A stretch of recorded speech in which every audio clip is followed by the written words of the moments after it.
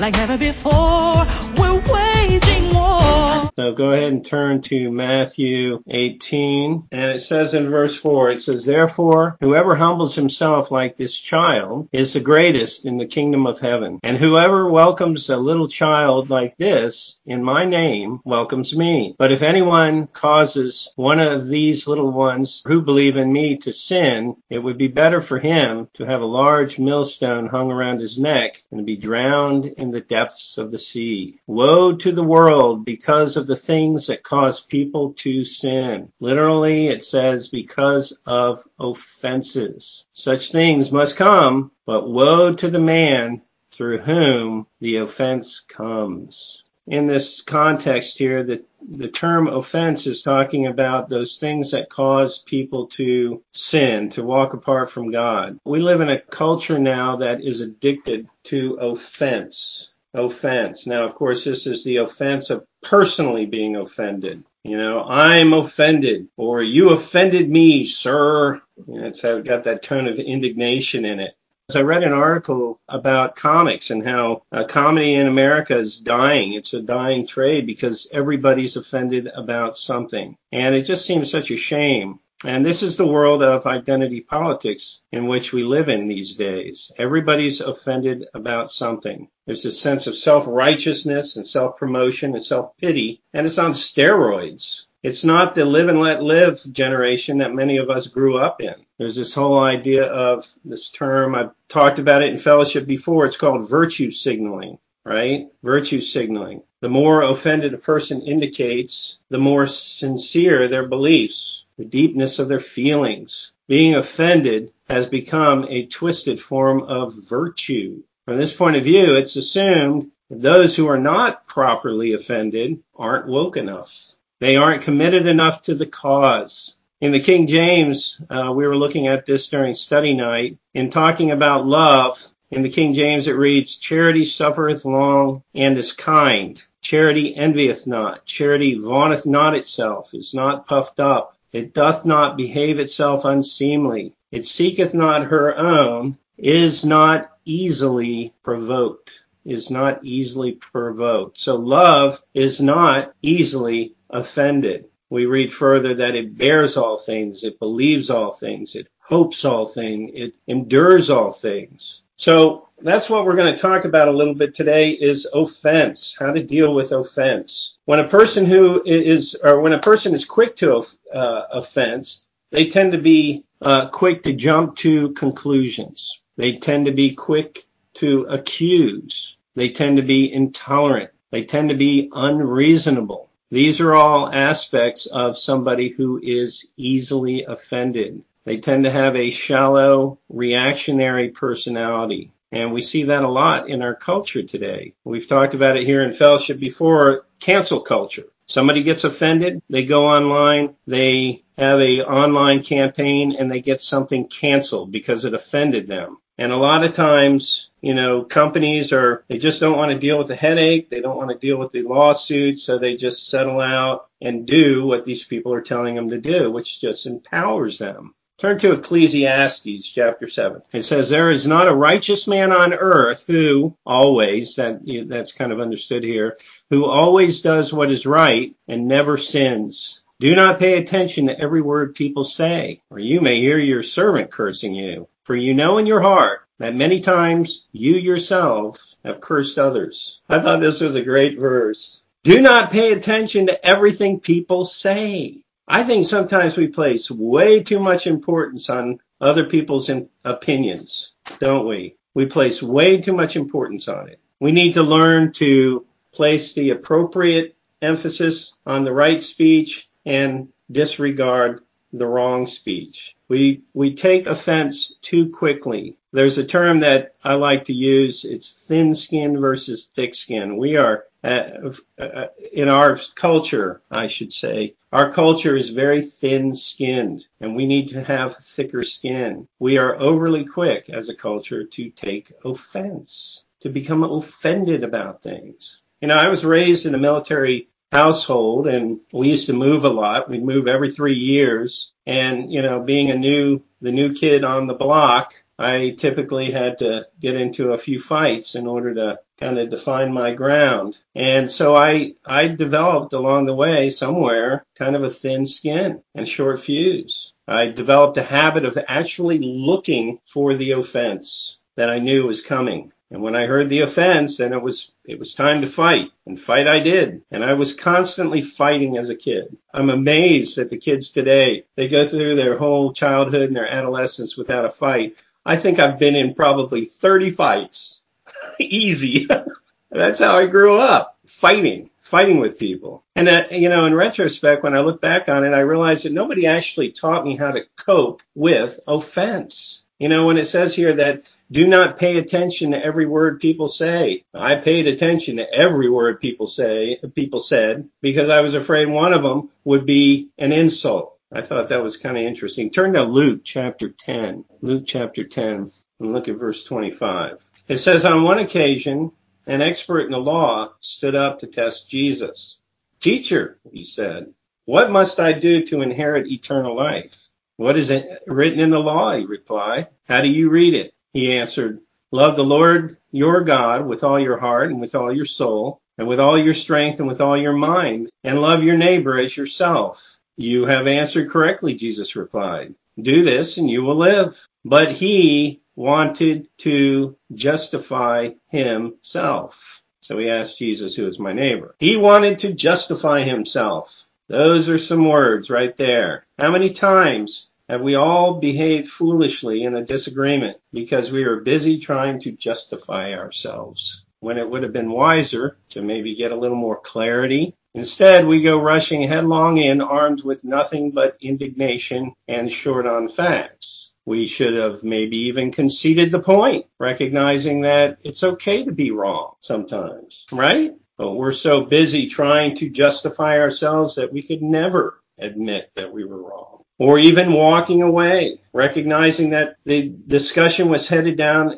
to an unprofitable conclusion and that it would be better to walk away. See, nobody ever taught me these things. Go to 2 Samuel chapter 16. Look at verse 5. It says, as King David approached Bahurim, a man from the same clan as Saul's family came out from there. His name was Shimei, son of Gera, and he cursed as he came out. He pelted David and all the king's officials with stones, though all the troops and the special guards were on David's right and left. So you get this picture where David is riding his horse and he's got his special guards surrounding him, and this guy comes running out just yelling insults and curses and throwing rocks at David. I mean, this guy was something else. It says, as he cursed, Shimei said, get out, you man of blood, you scoundrel. I mean, can you imagine this? No one spoke to the king this way. It says, the Lord has repaid you for all the blood you shed in the household of Saul,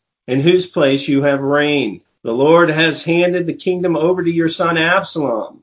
You have come to ruin because you are a man of blood. So the question is, was he right? No, but he wasn't entirely wrong either. There was certain things that he was saying that was right. And, David is writing and he's burdened with Absalom. He's burdened with Absalom. It says in verse 9, then Abishai, son of Zeruiah, said to the king, why should this dead dog curse my lord the king? Let me go over and cut off his head. But the king said, what do you and I have in common, you sons of Zeruiah? If he is cursing because the Lord said to him, curse David, who can ask, why do you do this? David then said to Abishai and all his officials, my son, who is my own flesh, is trying to take my life. How much more then this Benjamite? Leave him alone. Let him curse, for the Lord has told him to. It may be that the Lord will see my distress and repay me with good for the cursing I am receiving today. I think that's a pretty interesting record. Was the Lord commanding this man to curse him? I don't think so. I don't think so at all. But I do think that David was handing this thing over to the Lord, wasn't he? He was being cursed by this man. He could have taken offense. He could have had this man's head chopped off, but he gave it to the Lord. I thought about this quote by Ralph Waldo Emerson, which says, the power men possess to annoy me, I give them by a weak curiosity. No man can come near me but through my act. In other words, when we get offended, it's because we've allowed ourselves to get offended. Do you understand that? That's an important point here in this teaching. If you if you get offended, it's because you allowed yourself to get offended. Go to 1 Peter chapter 4. 1 Peter 4. And when I teach this, it's not because I'm teaching it from a position of being perfect. I would probably claim that there's people in this fellowship who do this better than I do. But it is something that the Word teaches, and it's something that I'm striving for. And it's important that we just be honest about it. As I said before, I've always had a short fuse growing up, and it has been one of my lesser attractive personality traits. So this is what the Word teaches on this subject, and this is what we're striving for. 1 Peter chapter 4, look at verse 12. It says, "Dear friends, do not be surprised at the painful trial you are suffering, as though something strange were happening to you, but rejoice that you participate in the sufferings of Christ, so that you may be overjoyed when his glory is revealed. If you are insulted because of the name of Christ, you are blessed, for the Spirit of glory and of God rests on you." That's something. In psychology, we hear them often talk about coping mechanisms. A coping mechanism is a strategy a person uses in the face of stress or trauma to help manage painful or difficult emotions. Coping mechanisms can help people adjust to stressful events while helping them maintain their emotional well-being. All right? This is a Christian coping mechanism. It starts off by saying, do not be surprised at the painful trial that you are suffering, as though something strange were happening to you. You're a Christian. It's part of the program. It's part of the program. When you became a Christian, you signed up for suffering. Now, that sounds very odd, doesn't it? You signed up for suffering. Yeah, I'm going to sign on the dotted line for some more suffering because I can't get enough. No, what we signed up for is the fact that we as Christians stand with our Lord, and our Lord was persecuted. And if we are his servants, guess what? We'll be persecuted too. That's just what comes with the program. It's part of our calling. Jesus himself had to endure and suffer reproach and persecution. It says, but rejoice here that you participate in the sufferings of Christ, so that you may be overjoyed with his glory, or when his glory is revealed. See, our coping mechanism, one of our coping mechanisms, is recognizing the inevitability of the situation. If I'm a servant of Christ, I'm going to have to deal with certain things. I can't allow myself to become offended all the time. I've got to learn how to deal with them in a proper, healthy way. Another part of our coping mechanism is that we look to the hope. We look to the hope. In Hebrews, it talks about how Jesus endured the cross, despising the shame, because he looked on to the joy that was set before him. Isn't that something? So when we're dealing with things that are trying to tempt us to become offended, we need to recognize that part of the program, and I've got a hope. I've got a wonderful hope that I look forward to. Isn't that something? Go to John chapter 15. John 15. See, this isn't Pollyanna Christianity. If you're speaking the truth, you will get persecuted. That's just the way it is. John chapter 15, look at verse 18. It says, if the world hates you, ye know that it hated me before it hated you. If you were in the world would love his own. But because ye are not of the world, but I have chosen you out of the world, therefore the world, what? Hates you. It hates you. Remember the word that I said unto you, the servant is not greater than his Lord. If they have persecuted me, they will also persecute you. If they have kept my saying, they will keep yours also. But all these things will they do unto you for my name's sake, because they know not him that sent me. Isn't that something? So what can I get from this? Well, the most important thing I think is it's not personal. It's not personal. They hate you because of your Lord, and they hate him because of God, right? Last night I was watching the movie with my wife and my son Caleb, Winter Soldier. And there's a scene where Captain America is in the elevator and all these people start piling into the elevator. and it's filled. There must have been 15 guys in this elevator, and they're all big, hulky guys. And so Captain America's standing there, and he can tell that they're all, recon type guys. And so they're about to start the elevator, and he goes, "Before we get started, does anybody want to get off?"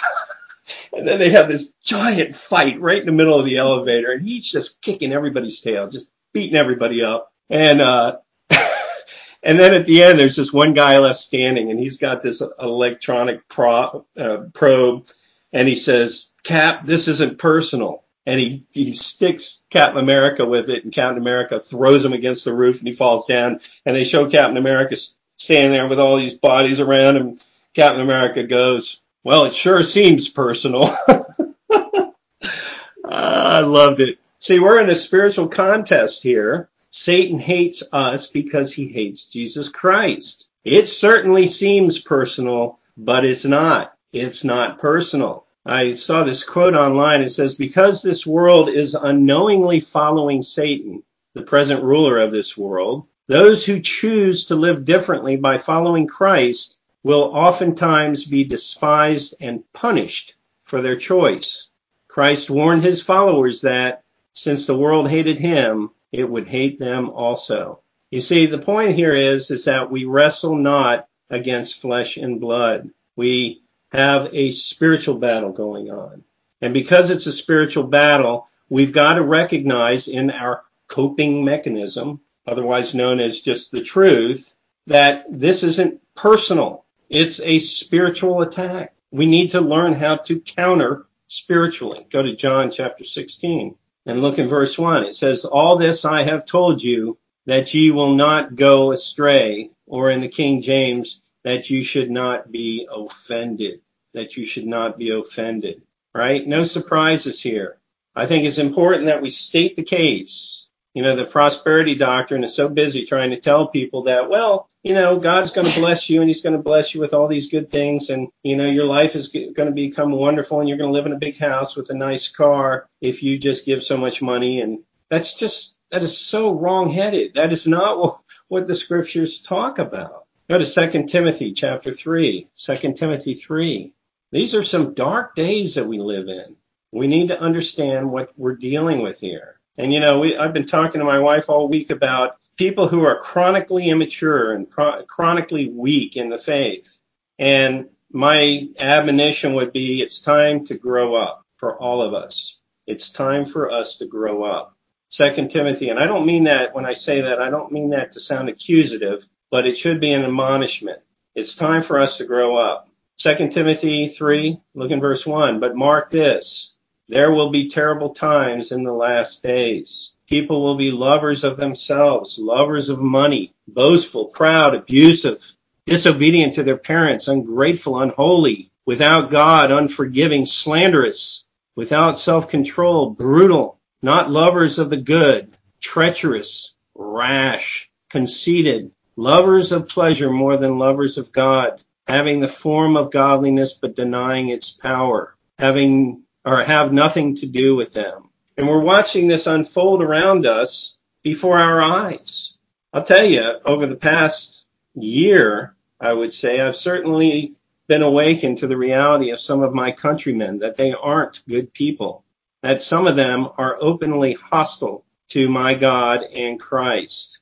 And this makes them very much potentially hostile to us. So we need to understand the situation. Go to Matthew chapter 5. Matthew 5. So what is the role of the Christian in this whole thing? When you have people who are openly hostile to God, openly hostile to Christ, and openly hostile to the Christian religion, what does the Christian do? Does he fight back? Well, Matthew chapter 5, look in verse 9.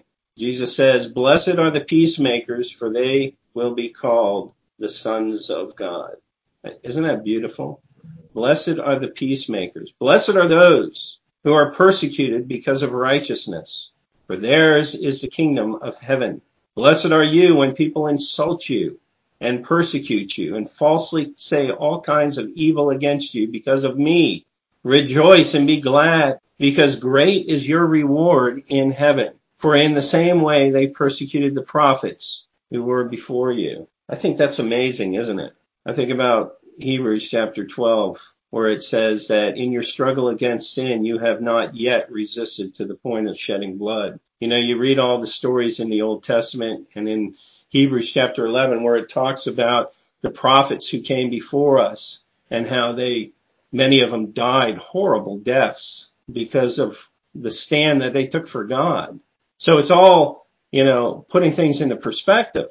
I have somebody at the office say something nasty to me and I'm in fits for 3 days about it. We just can't listen to what other people say sometimes, right? We can't worry about these things.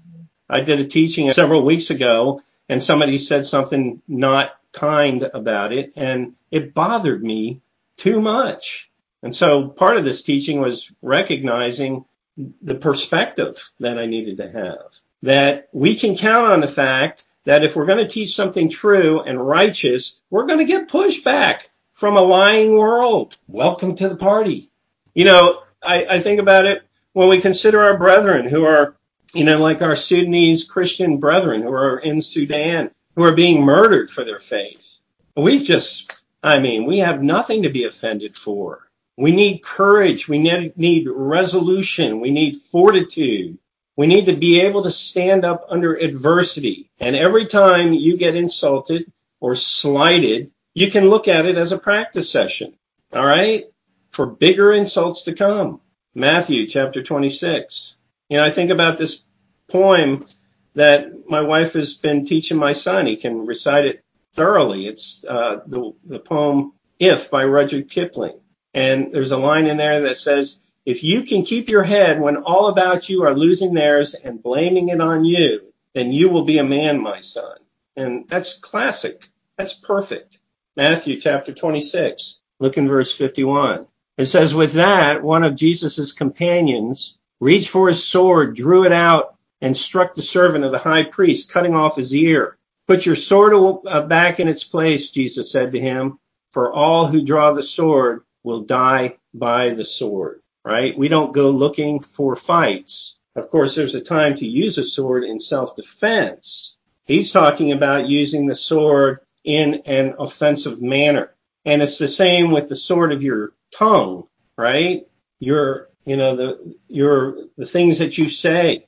The person who lives by the sword is going to die by the sword. When somebody insults you, when somebody comes after you verbally, there's payback. There's consequences for that. Go to Romans chapter 12. Romans 12. Look at verse 16. It says, live in harmony with one another. Do not be proud, but be willing to associate with people of low position. Do not be conceited.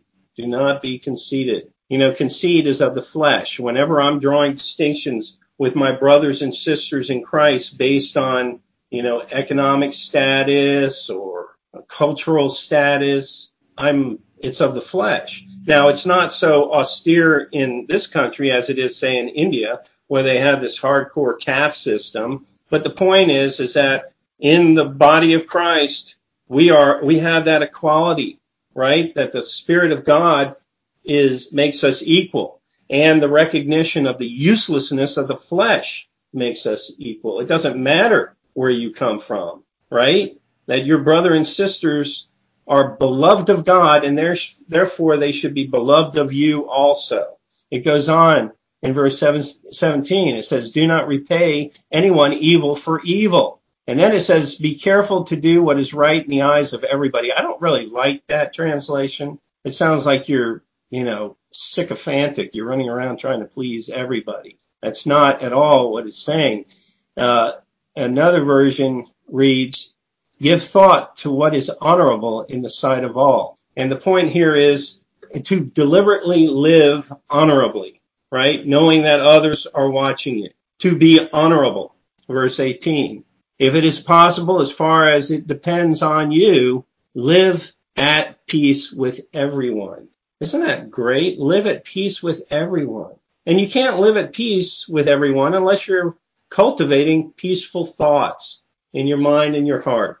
Do not take revenge, my friends, but leave room for God's wrath, as it is written. It is mine to avenge, I will repay, says the Lord. On the contrary, if your enemy is hungry, do what? Feed him. If he is thirsty, give him something to drink. In doing this, you will heap burning coals on his head. Ouch. Now, many of us were raised in the Word to understand this from a point of view taught by Bishop Pillai. He was an Indian, from India, and he taught the idea that this referred to this practice that they have where you have a fire burning all the time, and in the morning a young boy would take the coals out of the hot fire and put them in a ceramic container and carry it on his head and walk from house to house giving each person a coal so that they could start their fire. And having this container on his head, it warmed him, right? And that is an explanation. I don't think it's the explanation. First of all, because there's no historical evidence that this ever took place in ancient Middle East. Okay, this is something they do in present India, or did during Bishop Pillai's life, but there's nothing that indicates that this was a biblical custom. Second of all, Romans is written to Romans, and this was not a practice in Roman culture. So the idea here is that in the Roman culture, it was a very honor-shame type culture. You are either doing the right thing or you were ashamed of doing the wrong thing. Does that make sense to everybody? So this idea of putting the coals on people's heads has to do with that. Look at verse 21. It says, do not be overcome with evil, but overcome evil with good. Okay, so that's the point being made here. All right, so you have to see this in light of that by putting coals on somebody's head, you are admonishing the offender. That by being kind to somebody when they are being offensive to you, you are shaming them in a sense. And I think that's pretty interesting. You got to keep in mind here that the expectation of the offender is to do what? Offend. In other words, your offense is the offender's payoff, right? He's done his job. If you take the bait, your offense validates him. And he walks away feeling like he showed you. You had it coming to him, or coming to you. But instead of being offended, you show kindness to the offender. You are actually accomplishing two things. First, you are depriving the offender of his payoff by not being overcome with evil. The offender's looking to you. He's looking to see you offended, and you're kind back. You talk about taking the winds out of somebody's sails. That's exactly what's happening. The second thing is that you are admonishing the offender and thus overcoming evil with good. Do you see that?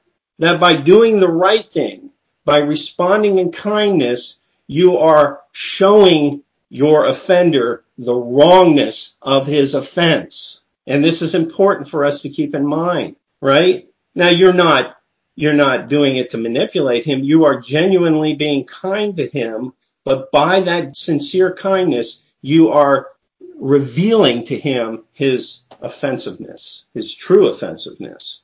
See, I was thinking about it that a lot of times we try to cure anger problems by telling people don't be angry. But the problem isn't anger as much as it's not being able to cope with offense, that you don't know how to deal with the offenses when they come. We take the bait every time.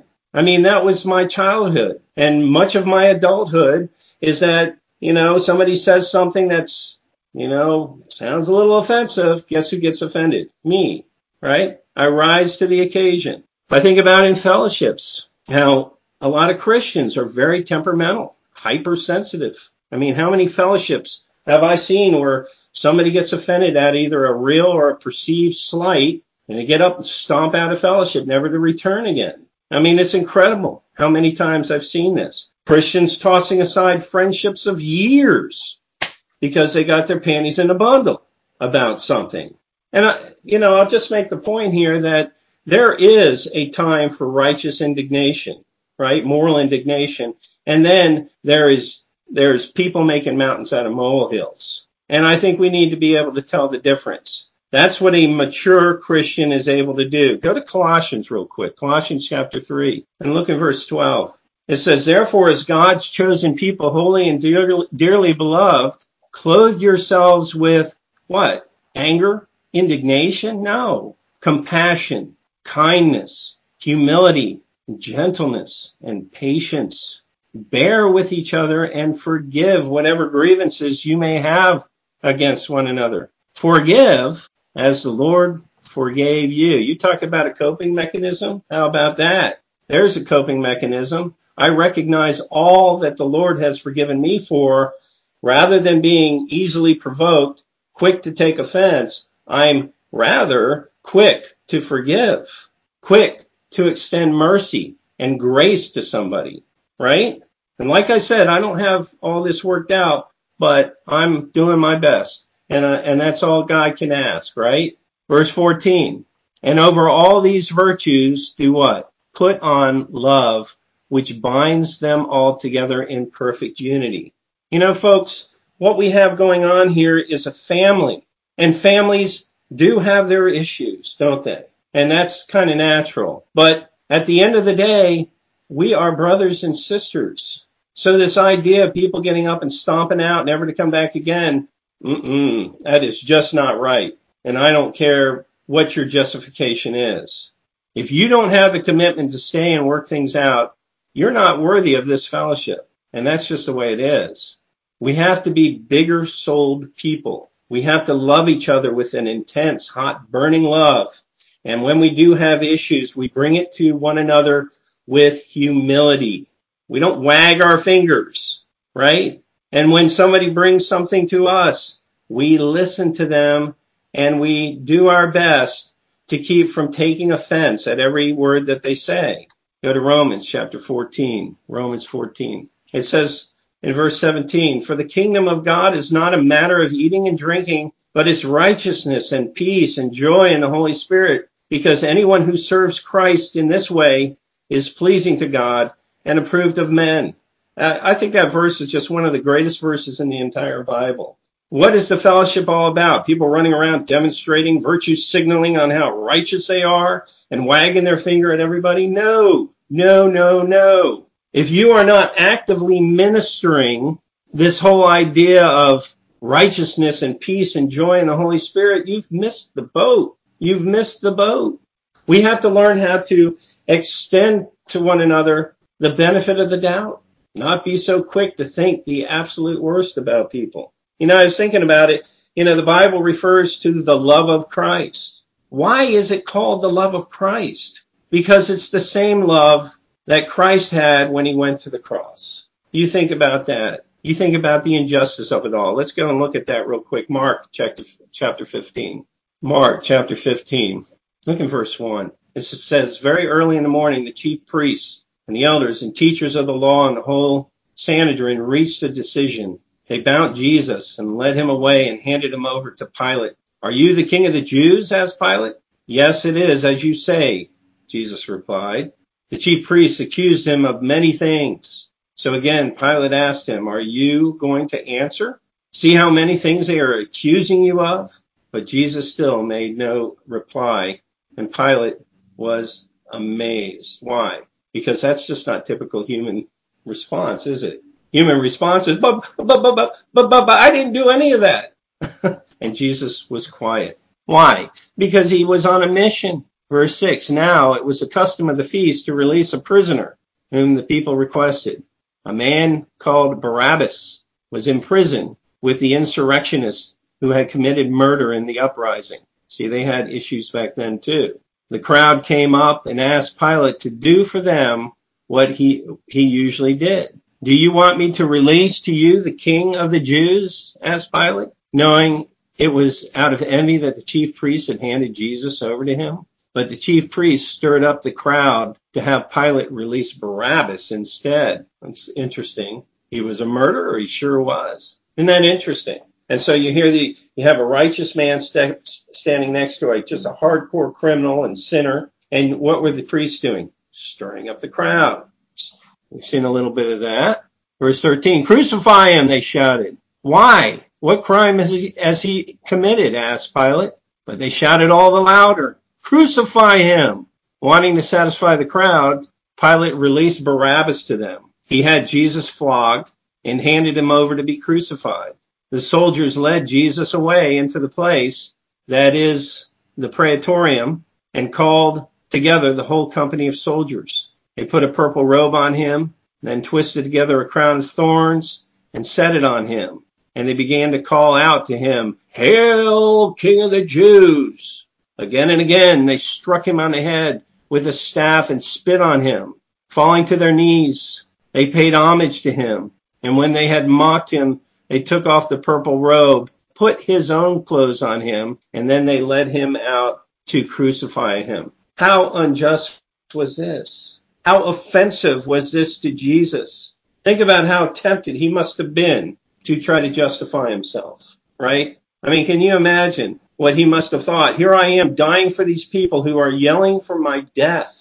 Go to 1 Peter chapter 2. 1 Peter chapter 2 and look at verse 19.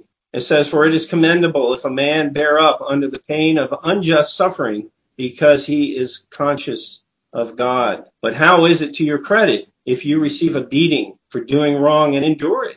But if you suffer for doing good and you endure it, this is commendable before God. To this you were called, because Christ suffered for you, leaving you an example that you should follow in his steps. He committed no sin, and no deceit was found in his mouth. When they hurled their insults at him, he did not retaliate. When he suffered, he made no threats. Instead, what did he do? He entrusted himself to him who judges justly, God, right? So here Jesus is. He's being flogged. He's being beaten. He's being insulted. And what did he do? He kept his mouth closed and he committed himself to God. He said, God, I give you this whole situation. So do you see how unlike that is to how we are taught from birth to respond to offense? We are taught from children that the proper way to respond to a offense is to retaliate. But that's not who we are anymore.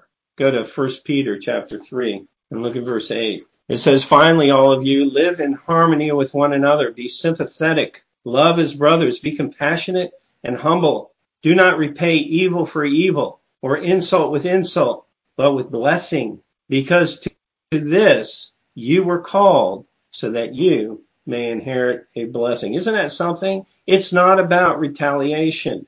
It's not about payback. Verse 10, "For whosoever would love life and see good days must keep his tongue from evil and his lips from deceitful speech." In the King James, it uses the word guile, saying things in guile. "He must turn from evil and do good.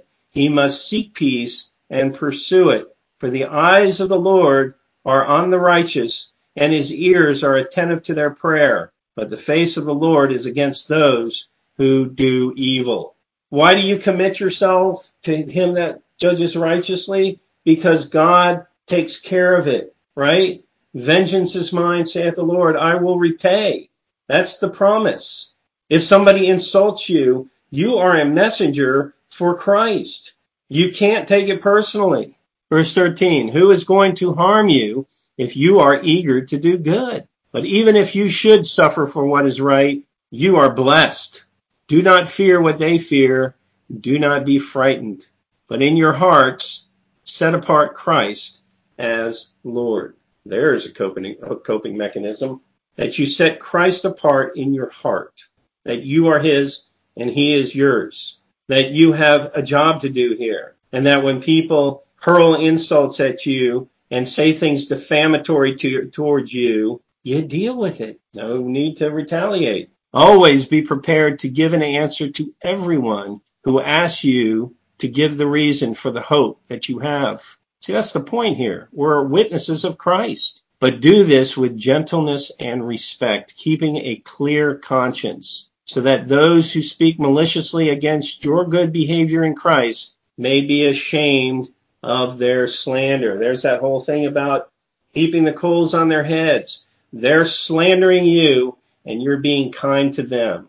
You're speaking respectfully, they're speaking disrespectfully. Isn't that something? You're a light, and they are darkness. Verse 17, it is better, if it is God's will, to suffer for doing good than for doing evil. For Christ died for sins once and for all, the righteous for the unrighteous, to bring you to God. And that's the whole point here. That's our mission, to bring people to God. That's our job. And we're going to finish up here, Psalm 119. Psalm 119. Look in verse 165. 165. It says, great peace have they who love your law, and nothing can make them stumble. Or in other words, nothing can offend them. Isn't that awesome? So anyway, that's what I wanted to share today. Let me go ahead and close out with a word of prayer. Heavenly Father, we thank you for that word. Father, we thank you for the blessings. We thank you, Father, that this is so contrary to this dark world. And Father, just the fact that it is so distinctly different, Father, we just know it's from you. We know that you've called us to a walk of peace, being peacemakers. That, Father, that we speak truth in the face of lies, that we speak in love in the face of hostility and rancor. That, Father, that we are humble when faced with pride and contempt. Father, thank you for giving us that strength through your Holy Spirit to be these men and women and to do these things that you called us to do and rescue us from the strife of tongues in this world. We thank you for these things in your Son's name, Jesus Christ. Amen. We're waging war. I'm tired of principalities messing with me. Waging war.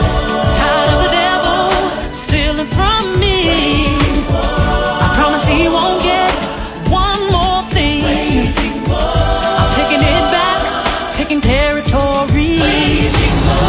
I'm ready for the battle. I'm ready to win. Waging war. My weapon of power, he lives within. Waging war. I can't be defeated. The enemy's gotta flee. Waging war. I'm taking it back, taking territory. Going into battle. Going into battle. Going into battle. Be my sword, be my shield, as we claim the victory over the enemy. In your name, your rule.